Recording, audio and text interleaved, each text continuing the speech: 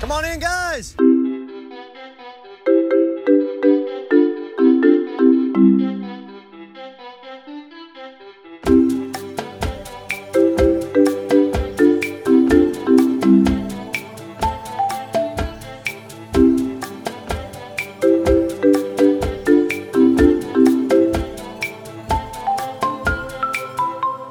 I'm sorry, I don't talk Lammer. I'm supposed to talk Lammer to you.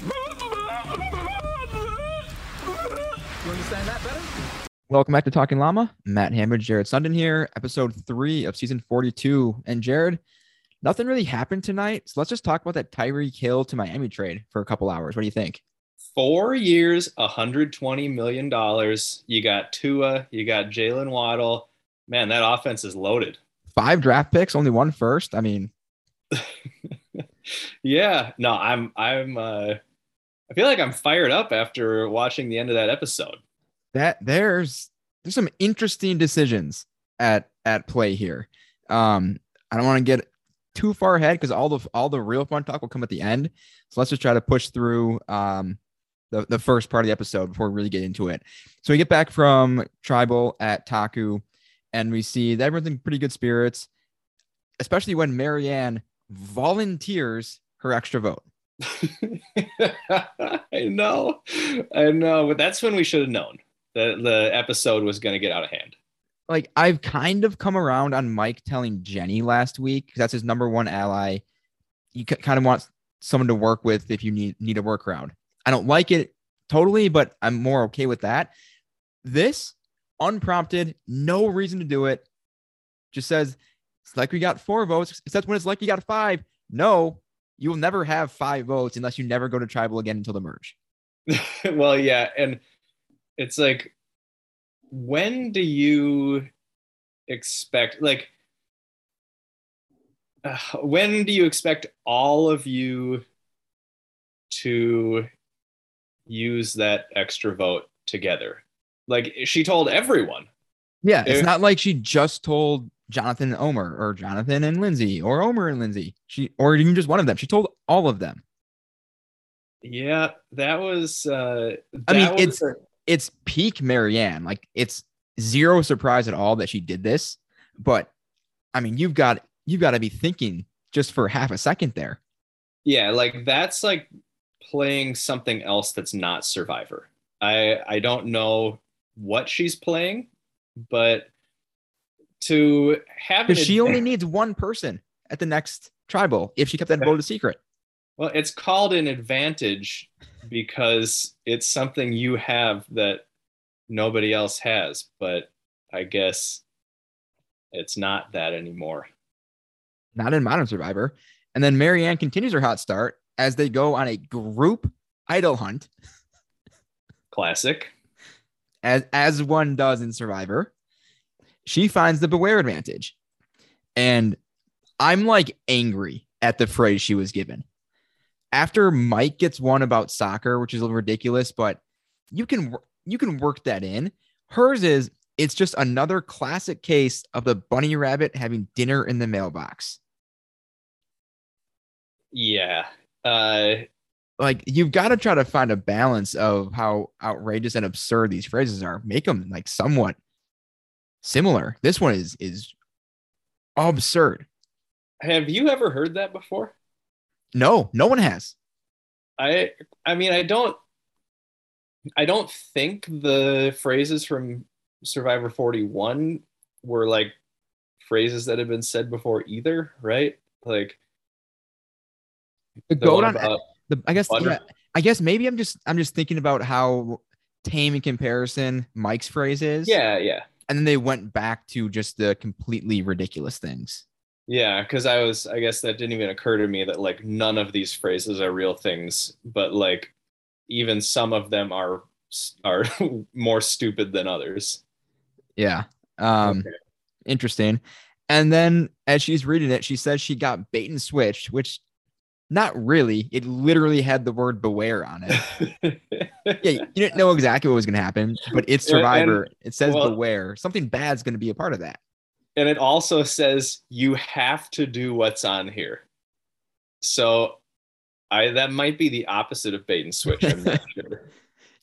Yeah, I obviously she's she's frustrated, but it's a great reaction and I love to see it, but whatever. And another tribe on the loose over at Vati. Daniel loses his shoes. Yep. Yep. Again, as one does on Survivor, just loses his shoes. Foreshadowing. Foreshadowing. He wants to read Mike's idol. The lawyer in him. This will be a theme later on. Yeah. On some very poor lawyering. He says was super not obvious about this.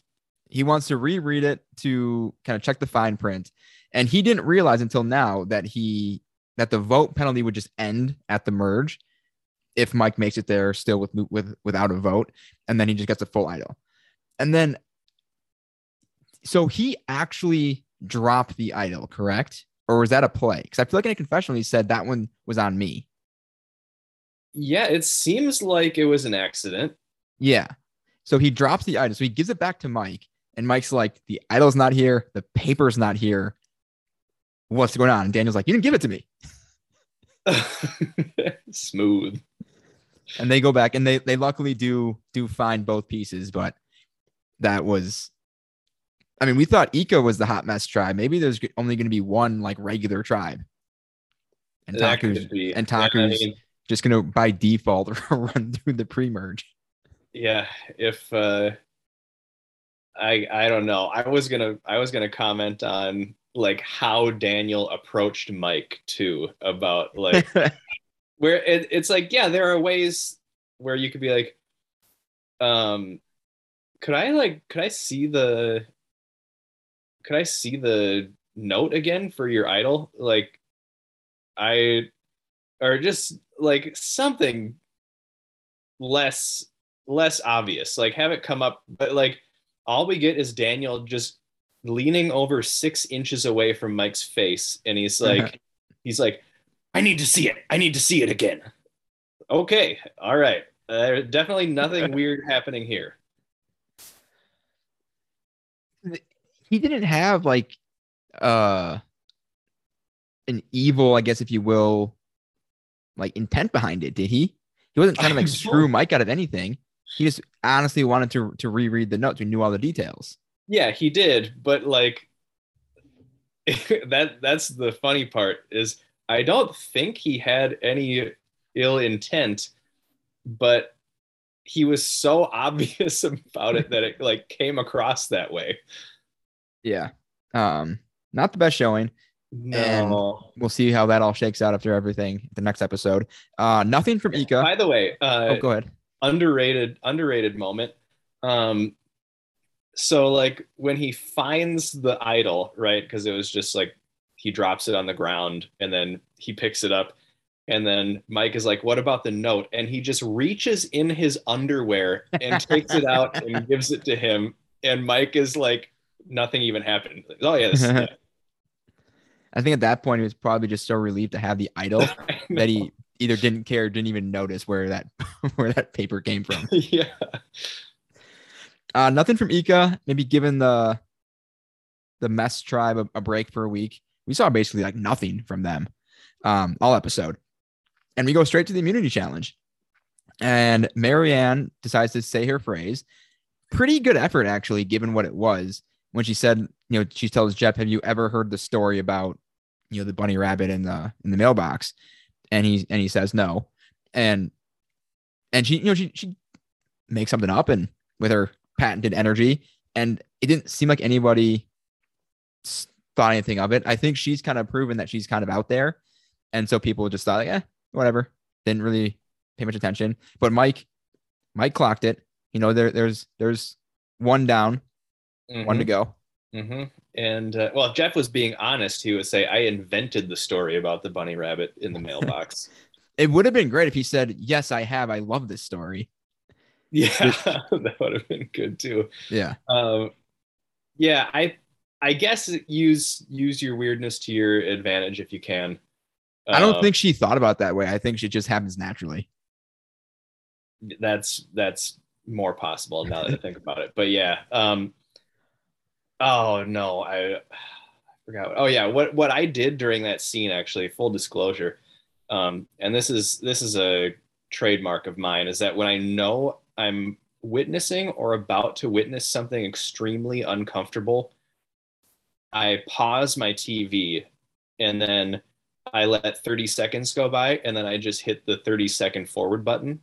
So I don't have to watch what's about to happen. And I did that at that moment because I I was that uncomfortable when she started to just make up the story.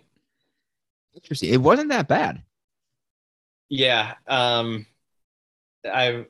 I'll take your word for it, but I also felt like I didn't want to. I want to make sure I didn't miss anything other than her just telling the outrageous story. So I went back and I accidentally caught a little bit of it. So not, it didn't work. I didn't execute very well. But yeah, hopefully there's not many more moments like that this season. But I'll let you know when those are along the way.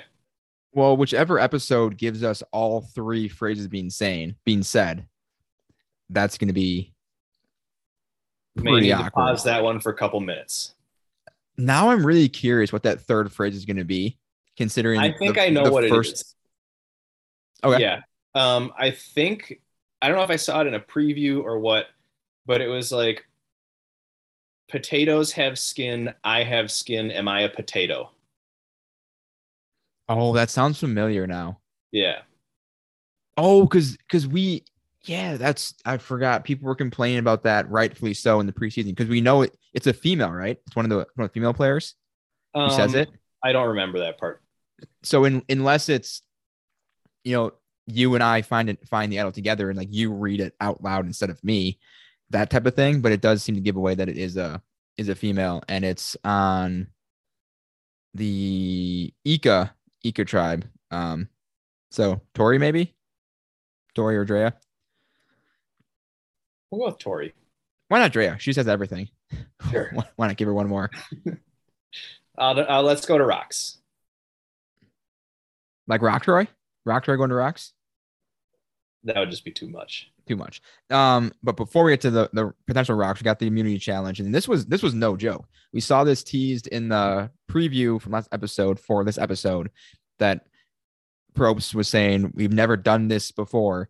Now, had you thought about that? Did you have any guess as to what was going to be done, or did you just forget about it and just No, let it happen?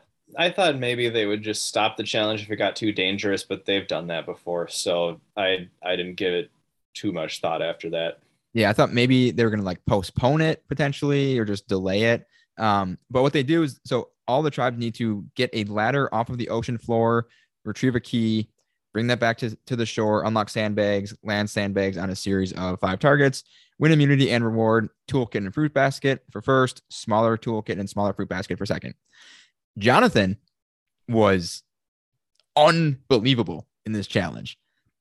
I need to apologize because I feel like in our season preview, I was like, oh, sure, here's another guy. I think he's going to carry every challenge. Just another one of these. Oh yeah, I want to be like Ozzy. I want to be like Joe. Whatever, buddy. But yeah, this was impressive. He literally carries the challenge, carries a ladder on his shoulders by himself, then goes back, basically carries other tribe mates through the ridiculous waves and current. I mean, they won in an absolute landslide. Straights, as they call it. Yes, as us tennis players like to say, they won in straights, like 0-0 double bagel straights. It was a huge blowout. Yeah. Yeah. I mean, when 2 of the 3 tribes can't even get their ladder up in the water and they're done with the challenge, ridiculous. And that's when we get into the point where Probst, stops the challenge and he has them just drag the ladders to shore and has either the dream team, the challenge practicers, some people from production in some form or another go out and grab the keys, bring them back to the shore, and then they start basically on even footing get the ladder up to grab the sandbags and land them on there, which, it's fine. I don't know that one tribe necessarily like lost a lead from having that happen. They seem to both be kind of in the same position, more or less. So from that standpoint, I was okay with it, but it could have been bad if if like one tribe was a little further ahead. But I guess in that sense, if one tribe's on the beach, you're not going to stop the challenge at that point. So Yeah. kind of no harm, no foul a little bit here. Yeah, and he asked them too if it seemed fair when they were doing it. What if they said no? Like, too bad. Would you just say, sorry, we're going to do it anyway? I hope so. I mean, Tori's a negotiator, right? Or no, someone's a negotiator. I think it's Tori. Anyway, yeah, that sounds right. She can negotiate their way into a more fair outcome. Yeah. Well, I mean, let's save that for later in the season, though. I'm excited now. Yeah. Man, now I'm gonna be upset if it's not Tori, because someone has like a negotiating something or other from like Harvard, I think. Yeah, that one is not ringing a bell with me. Okay, well, maybe I'm completely wrong. If I am, this never happened, and if I'm right, I'll take the credit for it. Ika ends up getting second, sending our third tribe to tribal council. And as the great Mike Bloom pointed out on Twitter, this is the first time in a 3-tribe season that a different tribe has gone to tribal the first 3 episodes. So all 3 go. And I like that. What he pointed out is that like 22 years in, there are still firsts to happen from like a natural gameplay standpoint, which is pretty incredible. Yeah, and that one doesn't seem like it would be all that hard to replicate, but yeah, I mean, it does seem like a lot of the time it's just one tribe getting decimated, but it's surprising to learn that this had never happened before, where it was just 3 different ones 3 times. The other thing I'm not sure, and I'm not going to go look now, is to how many 3-tribe seasons there have been. There have been 2, there have been 4. I would guess, or maybe, yeah, that's true. There's probably not that. I was gonna say like 8 to 10, but that seems like a lot. That's the one thing, but we can look that up later. Taku then, as the winning tribe, gets to send one person from Vati to a journey, which I wonder what that could be. And they choose Chanel, and then they get to choose either one person from their tribe or from Ika to go with her, and they choose Omer from their tribe. And Chanel and Omer get to journey, which is just the ship wheel. And Chanel is only talking about how she cannot lose her vote tonight. She has to leave here with her vote. In no uncertain terms, she has to keep her vote, Jared. Well, she did. That's what she tells her tribe. We'll get to that as well. A lot of we'll get to that. That tribal council will have like all the talking points. Yeah. How different would this episode have turned out if it was any other 2 players that went there? I'm not sure very much, but this was like, I don't know, a lot happened with these 2 heading there. Yeah, because then and Omer and Chanel, they're kind of talking basically as you do. It's like we don't want to intentionally screw over each other. If we can both leave here with something without hurting each other, which isn't going to happen. You're not going to both leave with something. How about you both leave with nothing and it hurts both of you, though? That's great. You leave with less than you came. Yeah. And so they get to the wheel, and Omer's like, yeah, all she was talking about is how she has to have her vote. She's going to play it safe tonight. I'll risk it and take my extra vote. And then Chanel risks her vote. I don't hate it in a vacuum, knowing how important your vote is. I don't hate the risk, but what a terrible, terrible read she has here. I mean, it wasn't just a terrible read. That was like terrible logic. Like, to pretty much tell this guy, like, hey, you can risk it and get an extra vote because I definitely need to keep my vote tonight. So it's like, of course he's going to risk it. Yeah, so there's no other outcome for him to do that. You go up there and risk it too. He was probably like, what? Yeah, when he gets to his next tribal and realizes he has no vote, he's going to be probably not even pissed. He's just going to be confused. Yeah. It's going to make no sense. Yep. that was wild, and that has just complete reverberations around the rest of the episode. And back at camp, Jenny is stressing out basically exactly for this reason. She knows that if Chanel has her vote, then they're going to be fine. They're going to be set. If Chanel comes back with no vote, who the hell knows what's going to happen? I mean, that's really it. And we get a bunch of, so Mike and Jenny want to target Lydia. So immediately they got to go. Can't have that.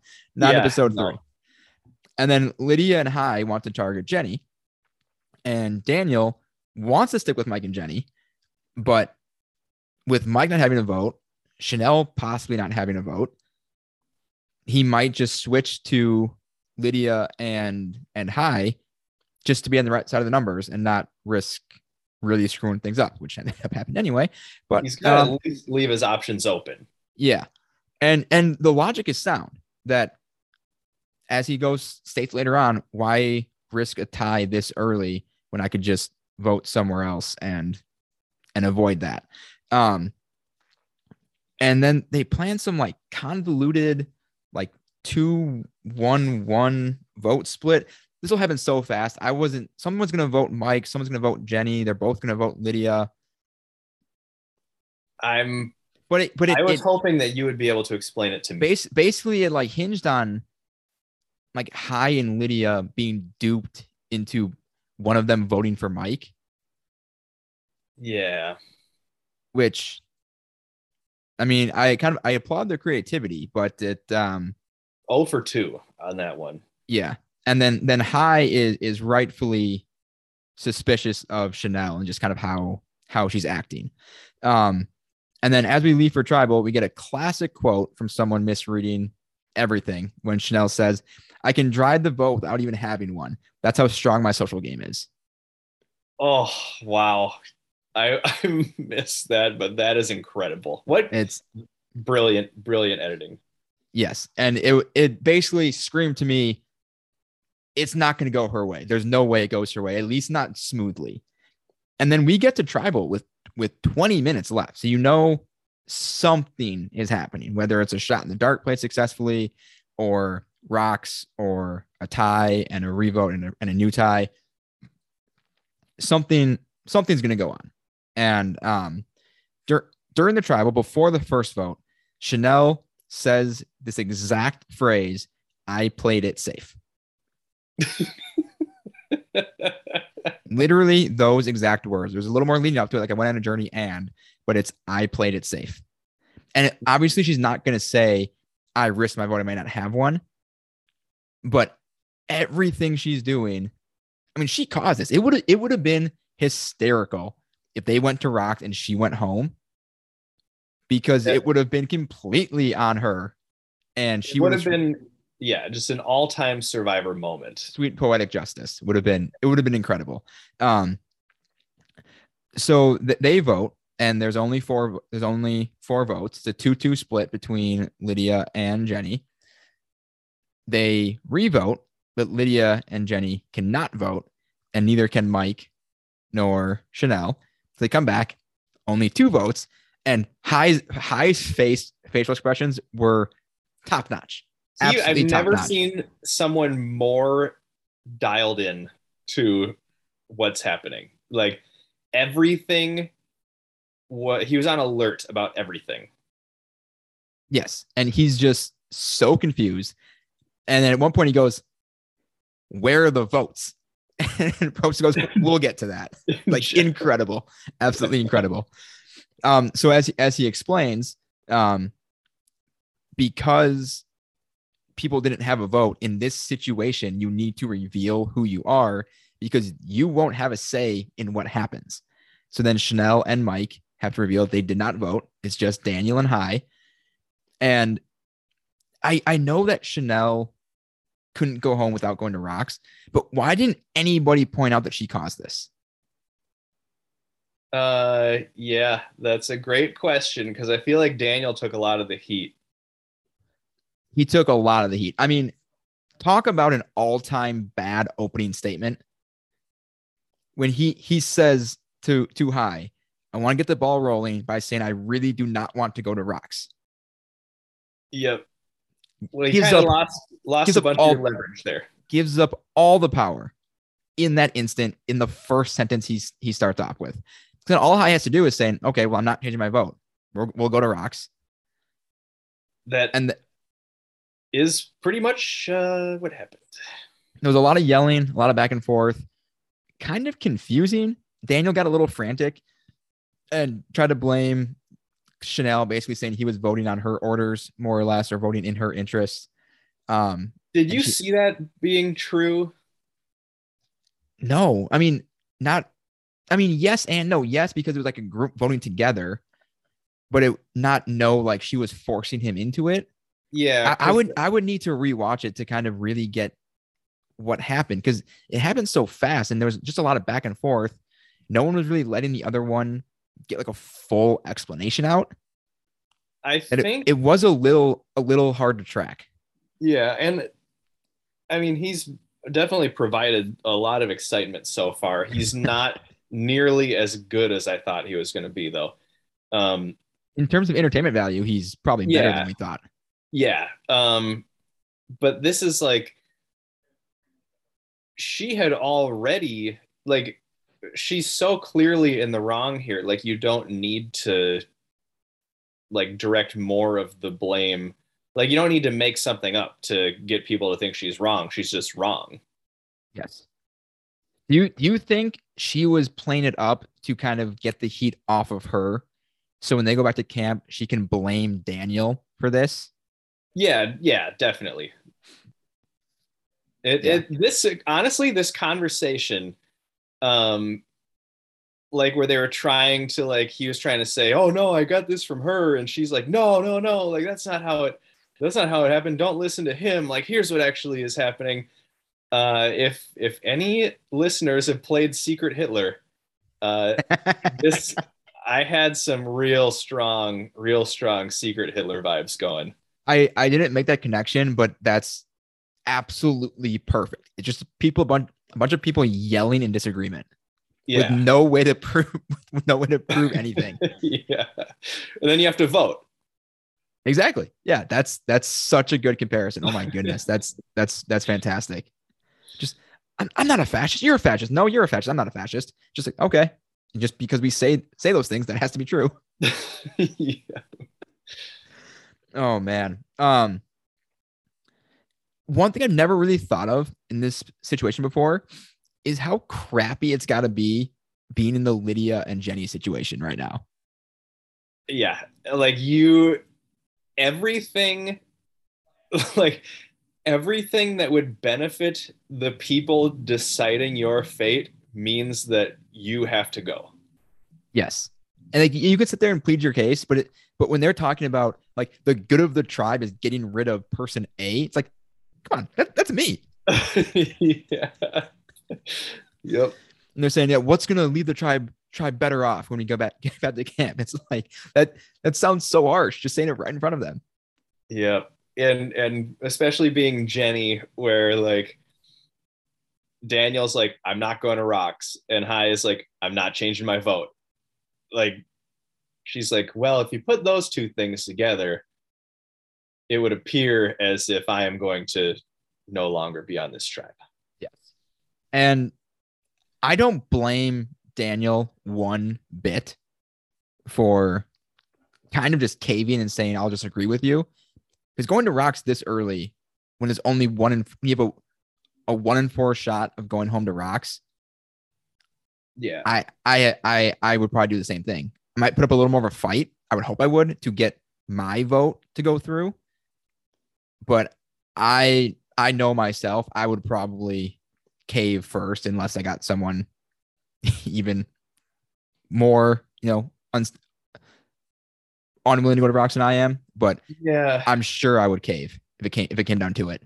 Now I don't think we know a ton about High as a player right now, but and I'm not sure if you want to just get to like the result of the vote or if you want to answer this question first, but like, what do you think of High as a player after watching this? I like him. I like how he handled it. Because he may not have been willing to go to Rocks, but when Daniel says, I am not going to go to Rocks, your only play is to say you'll go. Yeah, I mean that's the aggressive smart play. I'm That's one thing where I'm a little confused where it's like, okay, like did that all go through his head? Because he seemed kind of confused by a lot of this. So I'm not gonna give him 100% of the credit for recognizing that right off the bat and saying like, okay, Daniel's willing to, or Daniel doesn't want to go to Rocks. Like I have all the leverage now. I'm gonna do this. I think a decent amount of it was him just being stubborn. Um, and if that's the case, like to not even consider any other solution, I think might not bode super well for him long term. But if this was like just purely like a power strategic play, then I would be pretty impressed. Yeah, I think we can make a better judgment after we kind of see some of the fallout, but he probably has an ally for the short term, at least in Lydia, in like an unbreakable bond pretty much after that, because he literally saved her. And with Mike still not having a vote, most likely, it's kind of like a tough 2-2. And we could see with Daniel, I mean, there might be some fallout from with Mike and Chanel. You look that he might just Daniel flip. and Chanel are probably not voting together from now on. I mean, it easily could end up being a high Lydia Daniel versus Mike and Chanel. Yep. Which is funny because just last episode, we were talking about how cool it was that it seemed Daniel and Chanel were so close, and we didn't see that in the premiere. Yeah, I was like, wow, yeah, this is new. There were kind of like a few. There's 3 distinct duos on there. It just seemed like an unlikely pairing. Well, we didn't see anything until episode 2. Where they're like, oh yeah, well, I had to tell Chanel she's my number one. It's like, oh, well, would have been nice to see that, but that's cool. But Jenny ends up going home. She is the collateral damage from Chanel. That's literally what it is. She had just done what she told Omar she was going to do. She would have had her wish, and Lydia would have gone home. So that's that. But I'm really curious to see for next week the Mike, not Mike, the Daniel Chanel kind of fallout, and see how they both try to play it. Because I mean, Hai and Lydia, I mean, Lydia obviously they can't really come back at her at all, and they can't realistically or logically come after Hai for what he was doing. So it's really just between Chanel and Mike against Daniel, and how that goes. Yeah, I mean, we're like getting into this tribe as a disaster territory right now. Like, there's going to be one strong alliance. Mike is skeptical of Daniel. I'm sure they're both skeptical of Chanel after that. Chanel is skeptical of Daniel. And there's been such poor strategic decisions made by those 3 that, like, in theory, Hai and Lydia should be the minority, but like they are stronger as 2 than the other 2 are, or the other 3 are as 3. Yeah. Just a bizarre situation. Made for great TV, but just absolutely bizarre. I loved it. Don't get me wrong. Loved it. Yep. Solid episode. I was wondering what was going on when they started the immunity challenge that early. This is going to be like a double elimination episode. Like, this is... Yeah, because like I said, they skipped Ika completely from before the challenge and during the challenge and after the challenge. But usually before, you get at least something. Even if it's just a minute or 2, you get something from all the tribes typically. Yeah. So then, I mean, obviously you have to make time to explain stopping the challenge and like altering it so there will be a finish, and then yeah, everything that happened before tribal and everything that happened at tribal. So in hindsight, I can see why they got it rolling so soon. But um, yeah, that it turned out better than I expected for sure. And I'm reading Dalton Ross's recap just to see if we missed anything.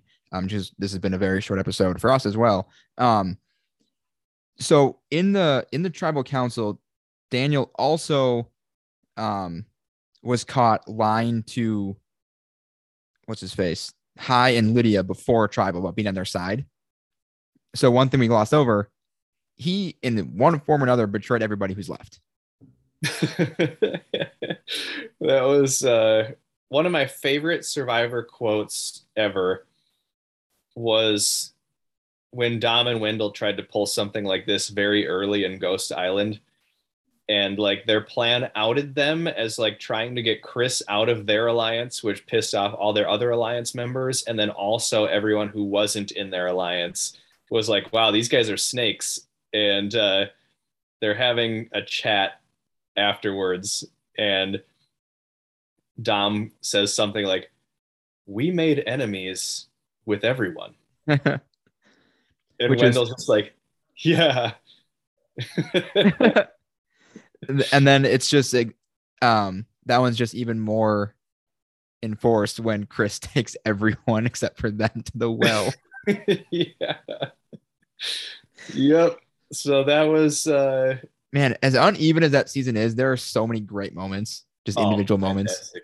Yep. Yep. But yeah, Daniel, I guess to a lesser extent, I feel like it's less obvious that he created all this friction, but still similar in a way. What's going to be super interesting, though, is if they go to the next tribal council and Mike still doesn't have a vote, because there's no time to really repair all the damages that have been done, I wouldn't think. So you've got Lydia and Hai, who by all accounts will vote together. Mike and Chanel, who will be together with only one vote. And then Daniel. I doubt either group is actively wanting to work with Daniel at this point. But Hai and Lydia can pull him in for a 3-1 majority. Or Chanel and Mike can pull him in for a 2-2. But the thing is, if they do the same thing that happened tonight, unless Daniel is like the target of a split, Mike won't be negotiating again because he can't vote. Wait. Oh, yeah. And then, I mean, he could be in the same position where now everybody knows he's going to fold if rocks are on the table. Yeah. Yes. Correct. So I kind of hope that happens. I wouldn't mind if we just run this tribal back next week. Well, it'd be great if we run it back, but it would also be really funny to see how it played out if like they all kind of stuck around until the merge, and then like what happens to all of them at the merge. I think at that point, I think Hai and Lydia, they're probably in it for a long time, if not till one of them is voted out. One, they have nowhere else to go, and two, like Lydia, whether or not it's correct Survivor strategy, she's going to feel indebted to him, I bet. Yeah. And if you're looking for people to trust, I mean, it's hard to get more evidence that you can trust this guy than him going to rocks for you on day 7. Yeah, because even if he was bluffing, the part of the bluff is that someone might call you on it. And with that, you know, if Daniel said, let's go to rocks, they probably would have gone to rocks, even if Hai didn't really want to. But he put himself in that position, and it paid off. And he's still there. He's got an ally for a good long while. Fan favorite Lydia. I really don't like, though, that I'm having to pitch Lydia and Mike against each other. It's not my favorite thing. Two awesome people. And then, like, also Daniel is somehow not with either of them. So yeah, that's the 3 people that that we all that we thought we would like just happen to not be on the same, or they happen to all be on the same tribe, and will be fighting against each other. Seemingly, one or more of them would not be going much farther, but They've got to win some challenges. That's for sure. yeah, yep. I need Ika to lose. I need more of that dumpster fire. Yeah. Well, is that, sorry, that's Marianne's tribe with, Nope. Marianne, Jonathan, Omer, and Lindsay are on Taku. okay. This is, yeah, the names do not stick with me super well. Here, Ika is Roxroy, Romeo, Swathi, Tori, and Drea. Oh, okay. Okay. Yeah. And we got some great footage of Roxroy just bossing everybody around next to him. Yeah. Which seems like a huge red herring that if they go to tribal, he's not going to get voted out. Yeah. Yeah. Well, unless the red herring is a red herring and they're doing like double reverse psychology and he is going to go home. I don't think they have that. I don't think they do, but you never know. They're trying new things sometimes. Maybe double reverse psychology in the next episode preview is in that bag. Yeah. Yeah. What are you like, what's the next thing that you're looking forward to happening on this season? I'm looking forward to someone else massively misplaying Shipwheel Island. Okay. Because that's how that part of the show is interesting. When someone just fumbles so clearly and so in such a big way. Yeah. Yeah. But I am looking forward to Ika finding their beware advantage. That's what I was gonna say. Who do you want to find it on that tribe? Oof. Man.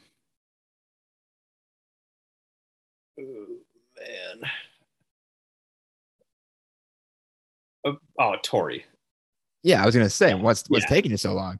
No, that's yeah, that was too long, but that would be the best possible outcome. But yeah, I just more so, regardless of who finds it, I feel like that will kind of shift the direction of the season once that happens. So that could be like a new, I don't know, just like a new thing that comes into play for the foreseeable future. But it'd be great if Tori found it. Yes, I think she's far and away, or would far and away be the most interesting person to find it, just from how much fun is this going to provide for the audience. I don't think she will play it the best. I think that's probably Swathi, I would say, would handle it the best based on what we've seen so far. Drea, by all accounts, is just going to tell everybody about it. Roxroy and Romeo don't really have a good feel on what he would do with it. Roxroy would, I don't know what he would do with it, but it wouldn't be anything that'd be too fun. I don't think. Might be correct. I don't know that I would like love seeing him deal with it. Tori, though, it's not even close. There is no second option for most fun person to have it. Well, fingers crossed. What if it's a Harry Potter phrase, though? You think there's any possibility of that? No. it'd be great, but what, copyright? We can't get into any of that stuff, probably. I bet there's some wiggle room there. You can I bet you can say the words Harry Potter or one of the houses or one of the characters. Yeah. They at least something. I mean, give us something to look forward to when these people have to say this stuff. But yeah, not inspiring much hope so far. No. And we've also probably lost all hope that that Daniel can continue to convince Mike not to say his phrase. Yes, also true. But I think that would have, Yeah, they probably could have dragged a few more episodes of entertainment out of that, but not the worst thing in the world if that comes into play now. Yeah. But I do get the impression though that Mike is going to hold off on saying it until he hears both phrases. But maybe Daniel can get back in his ear. Convince him to just never say it. Yeah. Well, any other thoughts? And we kind of zoomed through that, but up until the ship wheel in tribal, not really anything happened too much in this episode. Yeah, I guess you'd think that if the episode is centered around strategy and gameplay more than like challenges, and well, maybe what we always spend our time doing is trying to explain what the advantage is, and that's what gets the length out of these episodes. But when we don't have anything confusing to go over and we can just talk strategy, we're getting to the point. Well, we also had nothing from Ika to discuss. There's a full tribe that we can just kind of speculate wildly on with no actual footage to break down. And the strategy seems to be pretty like straightforward in terms of what was done well, what was done wrong. It's not like we pretty much agreed on everything, all the big points at least. There's no debating back and forth of whether Daniel did the right thing or Chanel did the right thing or the smart thing or the logical thing. They didn't in any of those cases. Yeah. I guess and this would just be speculation too, but like the only other thing we could really talk about is who would you have picked to go to Shipwheel Island, and would you have sent someone from your tribe or would you have sent someone from the other tribe? But I mean, I think you want to send someone from your tribe yeah, that you trust. And that's obviously the ideal because whether they get something or not, you're going to get the information. And if you put it on the other tribe, no, that's right. Yeah, you mitigate the risk of something bad happening to you, but you have no control or no then firsthand knowledge of what it entails. Yeah, we agree on that too then. Yeah. So. But I think it's kind of fun to see how they decide which person on the other tribe to send when there has been any or barely any kind of cross tribe moments. Because you're kind of just going off of, you only see them in challenges and you don't get a lot of their personality. It's a lot of reading the vibe of the tribe. Actually, I think that's an episode title. Maybe that's what I thought of it, the vibe of the tribe. But reading how they're acting, who's maybe a little more standoffish, who do you maybe want to get something to help them, something like that. But it is just kind of a crapshoot on who you pick, it seems like. Yeah, well, that was quite the combo today. Yeah, I mean, it gave us this outrageous, ridiculous episode, which we can all be thankful for. Yep. I do wonder. Well, I feel like if Chanel acted the same way, I feel like it shouldn't have mattered who was there, Omar or otherwise, because anybody, unless you're the most timid player ever, or if someone went there who already lost a vote, who's just going to protect no matter what, yeah, anyone's going to choose risk. Because like, yeah, you're playing the odds. You might not win, but the odds are incredibly stacked in your favor based on the info you have at hand. Yeah. So, but we're kind of beating that point to the ground. I don't know how much more we can say on that.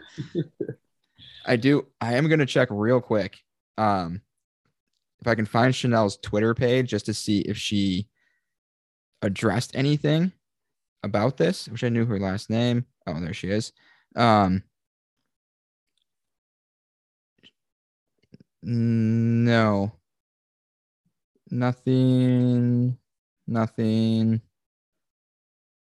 No, just, I mean, a few tweets, but nothing about her thoughts or anything behind what she did or whatever it might be. But so that's not like a violation of their rules commenting on what happened, as long as it's like after what happened on TV, like once the information is public. As far as I know, I think you can, yeah, you can talk because like it'd be no different than when Jenny go.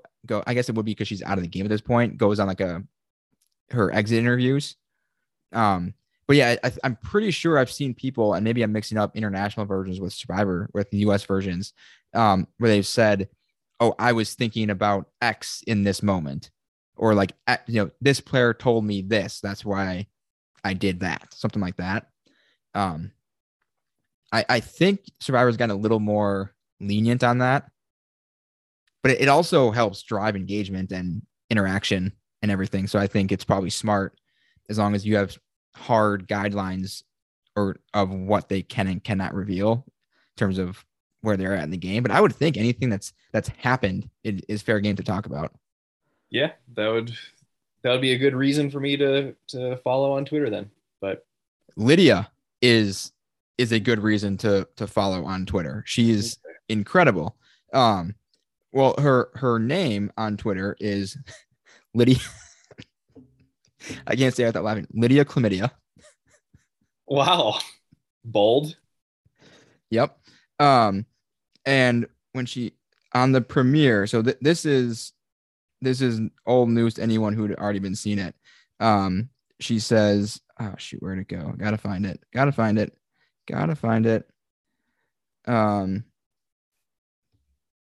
This is really great content right now. Oh, there we go.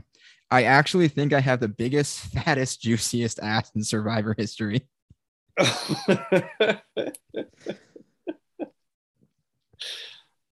Incredible stuff. My Twitter is an art museum. It's all subjective and you won't understand it all, but I'm having a great time watching the discussions. I think every episode for the rest of the season, we should at least dedicate 30 seconds to a Lydia tweet. I am all in on that. Last week, literally going to make out with everyone that makes fan cams of me start lining up. Her own reply to that: "Y'all bitches so horny, as you should be."